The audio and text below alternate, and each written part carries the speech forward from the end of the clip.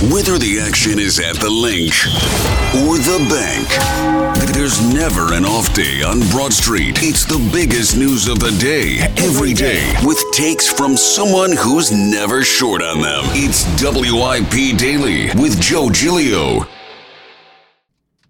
Welcome on in, WIP Daily, August 11th, Friday morning, and I'm Tucker Bagley filling in for Joe Giglio, who's still on vacation. We'll get to talk to Joe again early next week, and maybe he'll let us know some of his favorite parts of traveling down to Disney World with his family. But I want to talk today about the Eagles preseason starting tomorrow night in Baltimore against the Ravens for the first time since the Super Bowl.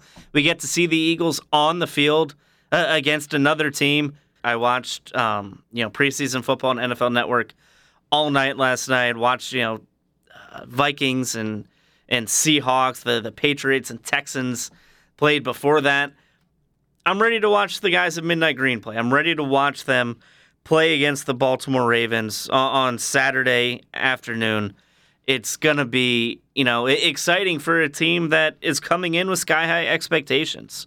The Eagles are setting themselves up right now based on the success that they had last year to go back to the Super Bowl, right? Like, I think it's Super Bowl or bust as they head down to Baltimore to play the Ravens, and their only road preseason game. They're home for the following two, but this one on Saturday night is on the road against Baltimore. And what I kind of want to do today, I want to go through the 5 guys on this team that I'm most excited to see play in the preseason. And, they're guys that I think inevitably there's going to be someone that we fall in love with, that this fan base is going to get excited about, that may not have any shot in the dark of making the team, but hey, maybe they're fun. Maybe it's a cool story. Maybe it's an underdog thing. Maybe it's something that people can relate to, and that tends to happen pretty much every year in training camp. I want to talk about a few guys who I think have a decent shot of not just making the roster, but maybe having an impact on the team this season, and maybe having, a big role maybe by the end of the season, depending on how everything plays out over the course of the regular season. The first guy I want to start with is the backup quarterback, Marcus Mariota, someone that I know we were all clamoring for 8 years ago. It's kind of fun to have him back in the fold, knowing the backstory, knowing how much and how close it felt like he was going to be the savior for this franchise back before he got drafted by the Titans, 2nd overall in 2015. And he comes in really after a down year as the Falcons quarterback. And I don't really know what he has left in the tank as he enters his age 30 season. Now, I still think he's probably a dynamic runner. I still think he's certainly more athletic than Gardner Minshew. And if Jalen Hurts were to miss time, there's certainly a role for Marcus Mariota to step up and kind of replicate what Jalen Hurts does with his legs. He ran for over 400 yards in 13 games last season, had 4 touchdowns, averaged 5.2 yards per carry. So he's still been an effective runner, but what he's done as a passer, really since the end of his time in Tennessee, he spent a couple years in Las Vegas as a backup to Derek Carr, but never got a start.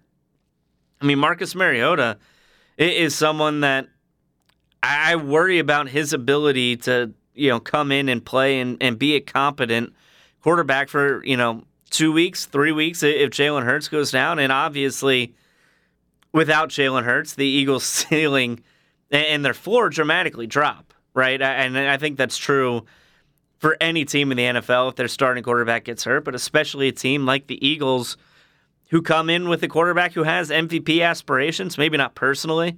Maybe Jalen Hurts wouldn't admit that out loud in a public setting, but that's kind of the echelon I think he's pushed himself into. So if he misses time, no matter what, the Eagles offense is certainly going to take a step back. But when you read these reports from practice and you talk to guys like Hugh Douglas, who watched him last year in Atlanta and isn't necessarily high on him. I talk to Elliott Shore-Parks almost every day, and he isn't necessarily high on Marcus Mariota and what he's seen from him in practice makes you worry a little bit. It makes you kind of wonder just how much he has to offer this team if he's thrust into, the starting role for a brief period of time. And you also have to wonder the way things ended in Atlanta, where he went home, where he quit, where he took his ball and his helmet and his pads and said, see you later, after he lost the starting job to Desmond Ridder at the end of the season.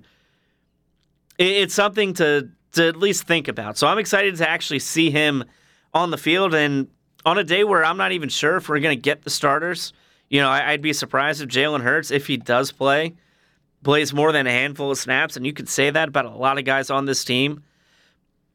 The way this coaching staff, approaches the preseason, I think Marcus Mariota is going to, it's setting up for him to really be the main guy under center for the next couple weeks, and he can either calm a lot of people's nerves and he can make everybody relax and say, okay, if Hurts misses a game, if he misses 2, we'll be okay. We'll still be competitive with Marcus Mariota under center, or it could be time for people to panic and people could start calling for Ian Book or Tanner McKee, who are kind of battling it out for that third quarterback spot on the roster right now. Maybe that would just be a practice squad role. But Marcus Mariota is the first guy that I'm excited to see. The second guy, and maybe this is cheating, I'm curious to see how the running back snap distribution works out, because we saw the Eagles release their first depth chart of the preseason. And, I don't know if you noticed it, but it was the first thing I noticed. They had 5 guys listed as first-team running back.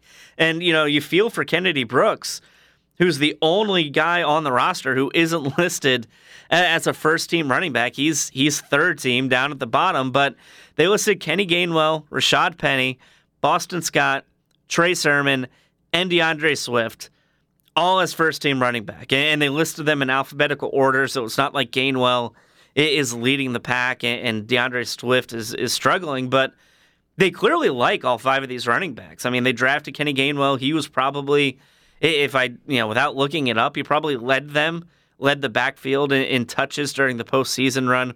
They obviously brought back Boston Scott. He hit free agency and chose to come back here. So they clearly see something in him. They traded for DeAndre Swift. Trey Sermon is under contract for not just this year, but next year as well. And obviously they gave Rashad Penny a contract in free agency. I mean, that's 5 guys that they've not necessarily committed big resources to, but those are 5 guys who all conceivably could have a role in this offense. And when you look at what they've done in training camp so far and how the snaps have been distributed between the 5 of them, it's hard to really get a read on where Nick Sirianni and where this offensive coaching staff really expects them to be. And maybe you can project out and take a step back and look at their history and say, well, Swift is a tremendous receiver. By far, I think the best receiving back that this team and this franchise has seen since LaShawn McCoy, maybe Brian Westbrook, if you want to go a little bit further back. And he's going to be the third down guy. And Rashad Penny is more of a between the tackles guy. And maybe he's going to be the early down guy. And Trey Sermon is more of a bigger body. Maybe he's the short yardage guy. And Kenny Gainwell and Boston Scott are kind of going to be there to fill gaps. But the other thing is you're not going to have 5 running backs active on game day, right? Like even 4, I think would be a lot unless one of them, contributes heavily on special teams. So I think these guys, not only are they fighting for snaps in the regular season, but might be fighting for just being active on game day. And, we can sit here and, probably assume that Penny and Swift, based on their track record and based on their pedigree, that they're probably a step up from the rest of that group, from Gainwell, Scott, and Sermon. But it's going to be interesting. That's something that I'm really, really interested to see, as maybe you won't see Jalen Hurts out there or A.J. Brown or any of the real big offensive weapons. But I think these 5 guys, this group of 5 running backs, really, hold the crux of the offense right now and probably is the biggest question mark about that side of the ball that we have, heading into the regular season outside of maybe Cam Jurgens' transition from center to playing right guard after playing exclusively center as a rookie backing up Jason Kelce. The third guy that I'm looking for after Marcus Mariota, after the group of running backs, number 3 is Joseph Ngata, which I feel crazy saying. And, I thought heading into training camp and even through the first week or so that he was just going to be one of those guys. He was a camp body. Maybe he'd make a couple big plays, make a couple splash plays. People would get excited. And we've had a lot of wide receivers like that with the Eagles probably in the last 10 years or so. But all the reports coming out of camp right now is he's played really well. He might be the 4th or 5th best wide receiver on this team. Obviously not challenging A.J. Brown or Devontae Smith, but when you get past that group and maybe Quez Watkins as well, he kind of maybe falls in to that second tier of, Greg Ward, Britton Covey, and Covey obviously with his contributions on special teams has that going for him. But as Olamide Zaccheaus and Greg Ward and Joseph Ngata kind of fight it out, the Eagles would obviously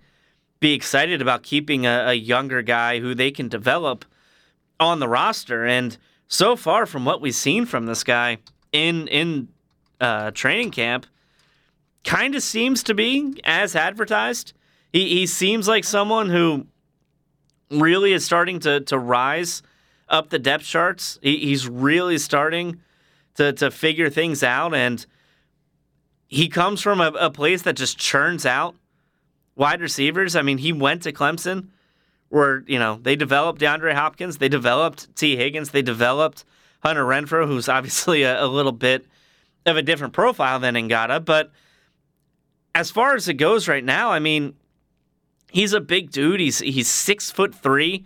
He's someone that could probably play on the outside if Smith or A.J. Brown miss any time. And I don't know if you can really say that about a lot of guys, down the depth chart. I think it's going to be something where if he puts up a big day on Saturday, if he has, 5 catches, if he goes out and scores a touchdown or makes a contested catch against a defensive back, could really get this fan base excited, and people could really start clamoring for him to get more snaps and move up the depth chart. So Joseph Ngata would be 3, the running backs 2, Mariota 1. The 4th guy that I'm looking forward to seeing, and I don't really know how much he's going to play, but I'm excited to see Nolan Smith on the field. I really am. I was intrigued by his selection at the end of the first round. He's undersized, but he's just super athletic. We saw the success the Eagles had with Hassan Reddick on the field last year. You add another player who fits a similar type of athletic profile, and he's been playing off-ball linebacker a little bit in practice, but that's kind of been toned down with the addition of Miles Jack back there. But, I'm excited to see what he can do to opposing offenses because, maybe not in his rookie year. I don't know if he's going to contend for 10 sacks and a Pro Bowl nod in a rotation this deep, but it's not like he's going to come in and be splitting snaps with Josh Sweat and Derek Barnett and Brandon Graham. I mean, he just fits a completely different role like Hassan Reddick. So I'm excited to see in a situation where maybe they put him in more of a unique position, like the way they did with Hassan Reddick. And I don't know how crazy Sean Desai is going to get with his defense and how much window dressing he's going to do and everything like that, because you tend to keep it pretty vanilla in the preseason. But Nolan Smith, I think, could be an X factor for this team, not just in 2023, but beyond. I think there are a lot of people who are really excited about his pick, are really excited about what he could turn into as we move along, further into his career. I'm excited to see him get on the field, and I love reading his quotes after practice, talking about how much he loves football, how hard he's going to work. I think he's someone that people are really going to be into. I know Elliott Short-Parks has been a huge fan of his from day one, so seeing him in a more competitive setting than just training camp and the backfields at the NovaCare complex certainly will be, really, really fun to watch, hopefully. And the last guy that I'm looking forward to, another rookie, I'm looking forward to seeing Sidney Brown on the field. This is a team that really hasn't poured a ton of resources into the safety position historically. I mean, they let C.J. Gardner-Johnson walk, and whether or not they just kind of got caught in the middle there with letting him go or letting Slay go, and then the way the negotiations broke down, Gardner-Johnson was kind of left out in the cold. I don't know if Sidney Brown's stepping in and being a day one starter. I think Reed Blankenship proved himself enough last year to where maybe he gets the first crack, at least in week one, and isn't losing his job as a starter to a rookie. And Terrell Edmonds has certainly been around for quite a while to where I think you can trust him to not make too many mistakes on the back end of that defense. But Sidney Brown was a playmaker in college. He was a guy who played on all three levels. He could play deep. He could come in and play the box. He's a really, really versatile defender that I think a defensive coordinator with a little bit of creativity would have a lot of fun deploying him all over the field. Much like Nolan Smith, I think he's someone that could become a key to this defense down the line, and getting him in a situation where he's on the field in a competitive environment could be a lot of fun to watch, and where you don't really have a ton of answers at that position right now when you're starting an undrafted second-year player and a veteran cast-off who was pretty much told by Pittsburgh to go out and find the best offer. We don't need to keep you here anymore. I think Sidney Brown is kind of the one glimmer of hope that if he can turn out to be the guy that maybe they thought he was when they drafted him, or maybe some people think he is after watching him in practice and watching him kind of roll up and take steps up the depth chart here, and he's still listed as second team behind Blankenship, and Edmonds and Kayvon Wallace are actually both listed as first team on the other safety position. I think having someone like Sidney Brown and getting to watch him could certainly lead to maybe a lot more answers to that position that we just don't really have right now. So the Eagles' preseason schedule starts tomorrow night, Saturday night in Baltimore. I'm excited to watch. I'm sure you are too. 5 guys that I'm looking forward to watching. As I mentioned, Sidney Brown, Nolan Smith, Joseph Ngata, the undrafted rookie wide receiver out of Clemson, the running backs. How are they going to distribute those carries and those touches between those 5 guys? And, of course, Marcus Mariota, the backup quarterback, the guy we were praying for 8 years ago, comes here as the backup. Hopefully he can step up and kind of ease everybody's worries if Jalen Hurts were to go down at some point this season. But I'm Tucker Bagley. Thank you. Joe Giglio will be back next week on Monday. We will talk to you then. Thanks for listening.